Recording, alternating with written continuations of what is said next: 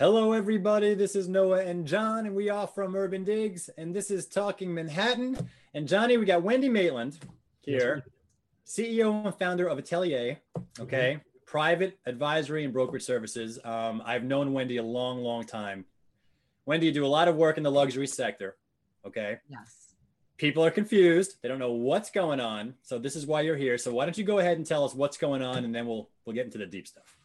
All right. Well, it's a pleasure to be with both of you, Noah and John. Thank you for having me once again. So the luxury sector, it's funny. I think it was almost exactly, guys, a year ago that we did our last podcast. Yeah. And I remember Noah bringing up, that virus. Little did we know what was going to happen.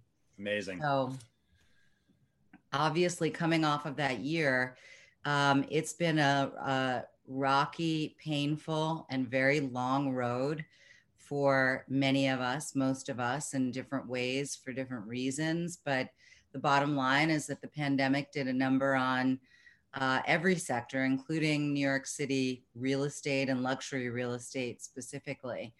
So after people really chose flight for in large part in the luxury market, we are really coming back strong right now.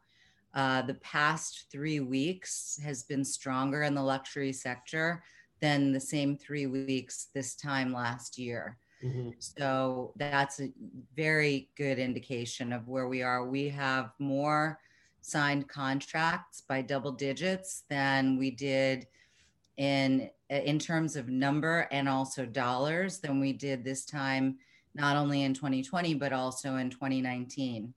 So I think what we're seeing is pent up demand. And townhomes have also experienced a boost for probably obvious reasons to most people, which is that they're singular, you're not sharing a lobby or door handles or common spaces with other people. Right. That doesn't mean the condominiums and co-ops aren't doing well. Co-ops actually are doing particularly well. And I think part of that is because the pricing became so depressed, and we're really in a highly undervalued market for the most part across the board still. But sorry. No, I was just gonna say that I'm reading Donna Olshan's report that comes out. I mean, she's like the queen of the luxury sector in terms of the data. Love her. And I've been noticing that the numbers have been kind of up steadily. The last, as you say, 3-4 weeks really has felt like it's popped. Here's what I want to know. So now I think the resale sector, the non-luxury sector, that market has been kind of recovering for about 4 or 5 months now. Yeah. Are you telling me that the luxury sector is only kind of beginning to show its turnaround in the last 3-4 weeks? In the last 3 or 4 weeks, that's absolutely on point, Noah. Okay. The luxury sector, I think, is slower for a number of reasons. One of which is obviously many of the people in that market have second home options.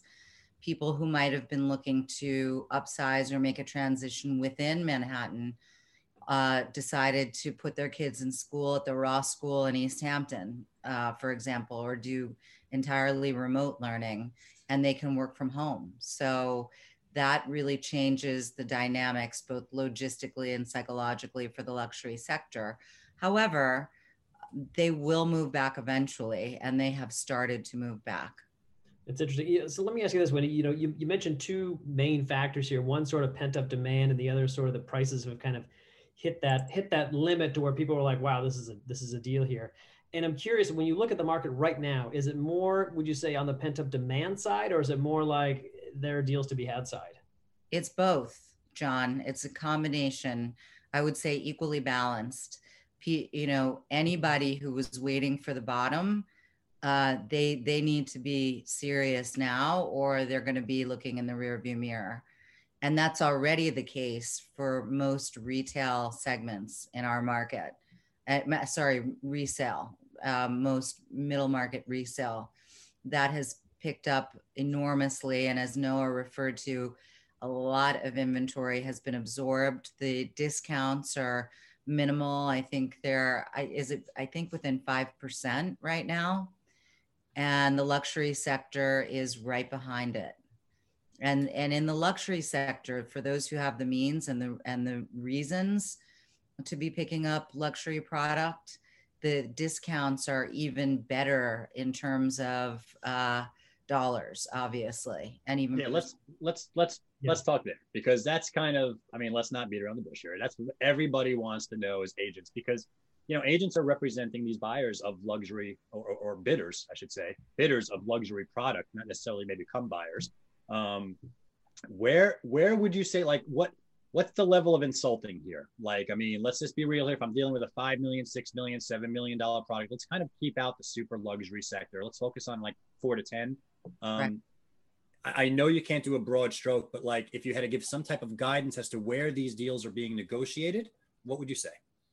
I hate to disappoint you, but I can't give guidance because I know the reason being, I tried, everybody. the reason being that each case is so different. If you're going into a building that, say, just opened to start sales prior to the pandemic or even during the pandemic, and they need to move product for various reasons to declare effective, they need a certain percentage in contract. That's one case, and you're going to do really well there. And you're going to go in offering, a 12 to 15% discount, maybe throw in a parking space and maybe even a year of common charges, maybe transfer taxes. There's a lot you can do in certain new development, not every, but certain new development condominium buildings, because their motivation is different and their needs are different, those sponsors of those properties. With individual properties, there are very well priced properties that have already taken cuts or came on very close to the bone, and you're not going to get a 10% discount at those properties. Notice I'm saying 10 and not 25, because there is so much misinformation, and people say, well, I heard one person gets a 22% discount, and they'll say, I heard there's a 25% discount across the board. Right. No, it does not work that way. No. So you really have to have a good broker to represent you and to find out relevant information, do their homework and research, strategize, and come in case by case, come in strong, and start a discussion that's going to lead somewhere. So let me ask you this, then, if we flip it around and stop looking at the buyer side for a second, but look at the sell side, how do you sort of handle that seller psychology? Not necessarily the new dev side of things, but in the resale, you're a seller, you've just gone through a market in which buyers were completely absent and now they've started to come back. How do you sort of stake your ground and realize that, okay, I'm not going to negotiate below a certain level because my price is my price? That's a really good question, John. You're full of them today. Well, so are you, Noah, always. So yeah, I think that, reality checking is always essential, and it's still as essential, if not more so. The savvier that buyers get, the more transparency we have, which is just about total transparency now, the more realistic that sellers have to be. But it's a matter of prioritizing. What are your priorities as a seller? Do you want, there's time. Do you want to do a swift transaction? There's money, obviously. And of course, most sellers will say they want time and money. They want to sell quickly at the highest potential price. And I don't blame them. So in order to do that, you have to price strategically, not at the top end of the range of what the comps indicate that they bear out, but closer to the bottom of that range. And it's a very difficult concept for sellers to wrap their heads around, because they want to get the most money, so they think if they price the highest, that's going to be what they get. And sometimes it works in the opposite direction. Pricing is strategic. It is the most important factor. And if you find the sweet spot with your agent or broker, you're going to do much better than pricing aggressively high. even in this market. And listen, this market is evolving all the time, and the psychology of buyers is always evolving. Yeah, I think it's an excellent point. I mean, the market's going to do what the market always does. And if you're going to price it at the market, this is exactly the kind of market you want to do it right when we have activity kind of peaking up.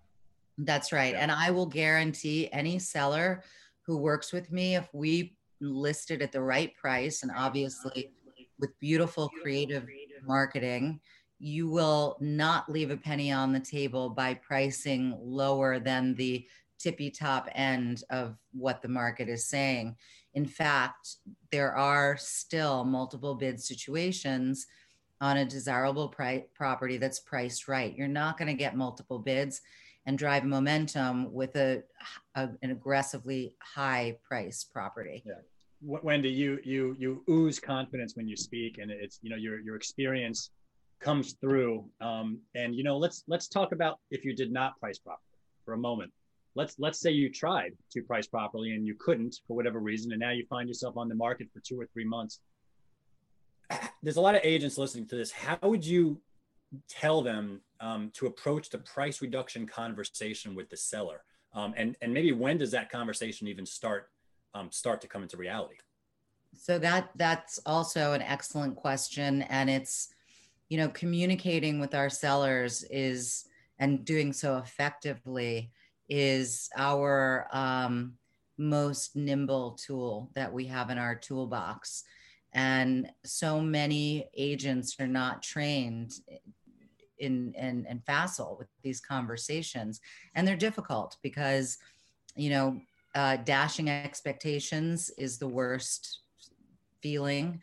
It's not good for the seller, and it feels terrible as an agent to have done that inadvertently or not. So number one, if you could go back to the day that you priced it, if you have any lack of confidence in your price at all, or any uncertainty about the you know, solid direction that the market is heading in, I almost always include in my initial conversations with a seller what happens if we're not getting traction in 8 weeks. And I say, like, at that point, we need to, you know, review the listing, review the marketing, review our target buyer, and review the price. And at that point, we need to agree now that at that point, we will have a price adjustment discussion. And so that's number one. But if you haven't done that, you know, it's simply a matter of doing your homework, doing fresh comps, analyzing them, coming up with theses on why some things have moved and some things haven't moved, and where does this property sit within that framework, and be honest and straightforward, and just, you know, sort of, you could feel your fear of the conversation, but you got to move through that, and you'll feel much better on the other side. And transparency is always the golden ticket. I mean, I think that's a masterclass in itself. If you can get that down, I mean, you're golden. But let me ask you this, because I think you sort of opened the door. I want to walk through it a little bit. You mentioned, you know, when you're talking with a seller, might have to have a price cut. There might be something that their apartment doesn't have that something else does have. And then you also mentioned when you're preparing on the sell side, the prices, you're trying to understand, you know, the whole, you know, the beautiful marketing, things like that. And I'm curious, when you put those together, what sort of stories are you trying to tell now that buyers are listening to? What are there things, are there trends that are sort of emerging now that were different than, say, a year or 2 years ago? That's an interesting question too. Yes. I mean, I think anytime that you're coming off of a period of relative stagnation, buyers are looking for bargains, right? So that's number one. Not that they're not always, but they're more expecting bargains now. So that's something to navigate, because while there are some bargains, as we've discussed, the market is highly segmented, and even block by block, apartment by apartment, things are different. So they're looking for bargains. They're looking for work from home options and other physical configurations that allow for an entire family sometimes to function as efficiently and effectively and happily without killing each other as possible in a small apartment often. Right. Even luxury apartments in New York City, that's a small space, luxury 3-bedroom apartment with 2 children compared to, a house in the country with a rec room and an office and homework spaces and things like that. So for sure, they're looking for that. I think, again, townhouses have become more interesting to people. I think boutique is going to become more in vogue than these massive buildings that we have all over the city. Not that those will die, but I think boutique will have a special appeal just because of the psychology of everything around the pandemic, including not only physical safety, but community. I think people are really looking for a sense of community as we work and play and raise our kids from home more than ever. And that's not stopping immediately. Mm-hmm. Maybe within the next 9 months, I think it will evolve significantly. And probably a year from now, we'll be in a much different situation. But also, people have gotten used to the advantages of incorporating working from home, and they're not going to want to give that up in terms of even if you go into the office, to be able to take a Friday or a Monday and have it be absolutely normal the way that you work, Right. Really, really, really interesting. Wendy, when you look back at the last, I don't know, 2 to 3 months of the deals that you've actually done, are you finding it harder for the sellers to get them down, or are you finding it harder for the buy side to get their bids up? Well, the good news is that I feel like in the last couple of months, those two elements, buyers and sellers, have come closer together. And I've made some transactions on some really difficult to trade properties. So I think it's a combination, honestly. I think sellers have definitely become more realistic because they've seen the devastation and how the market can actually swing by, double-digit percentages in terms of values very quickly. And I think buyers are have come to value their lifestyle and their needs outside of their financial needs a little bit more highly, which is really interesting. And John, we asked this a few times in the past, and it was always that the sellers were coming down more quickly and the buyers were just not really raising their bids. So it's really refreshing to see that now we're starting to see a little bit of give and take on both sides of the bid-ask spectrum, and it seems like we're narrowing that spread, and the market's finding itself. So yeah, and I imagine that sellers, if you want to know what I'm thinking, where the market's going, you can figure that out by what I'm about to say, which is that I imagine sellers are about to get a little more difficult. Yeah, because they see the market coming back and they're going to be less likely to give those discounts that were there 6 months ago, 5 months ago.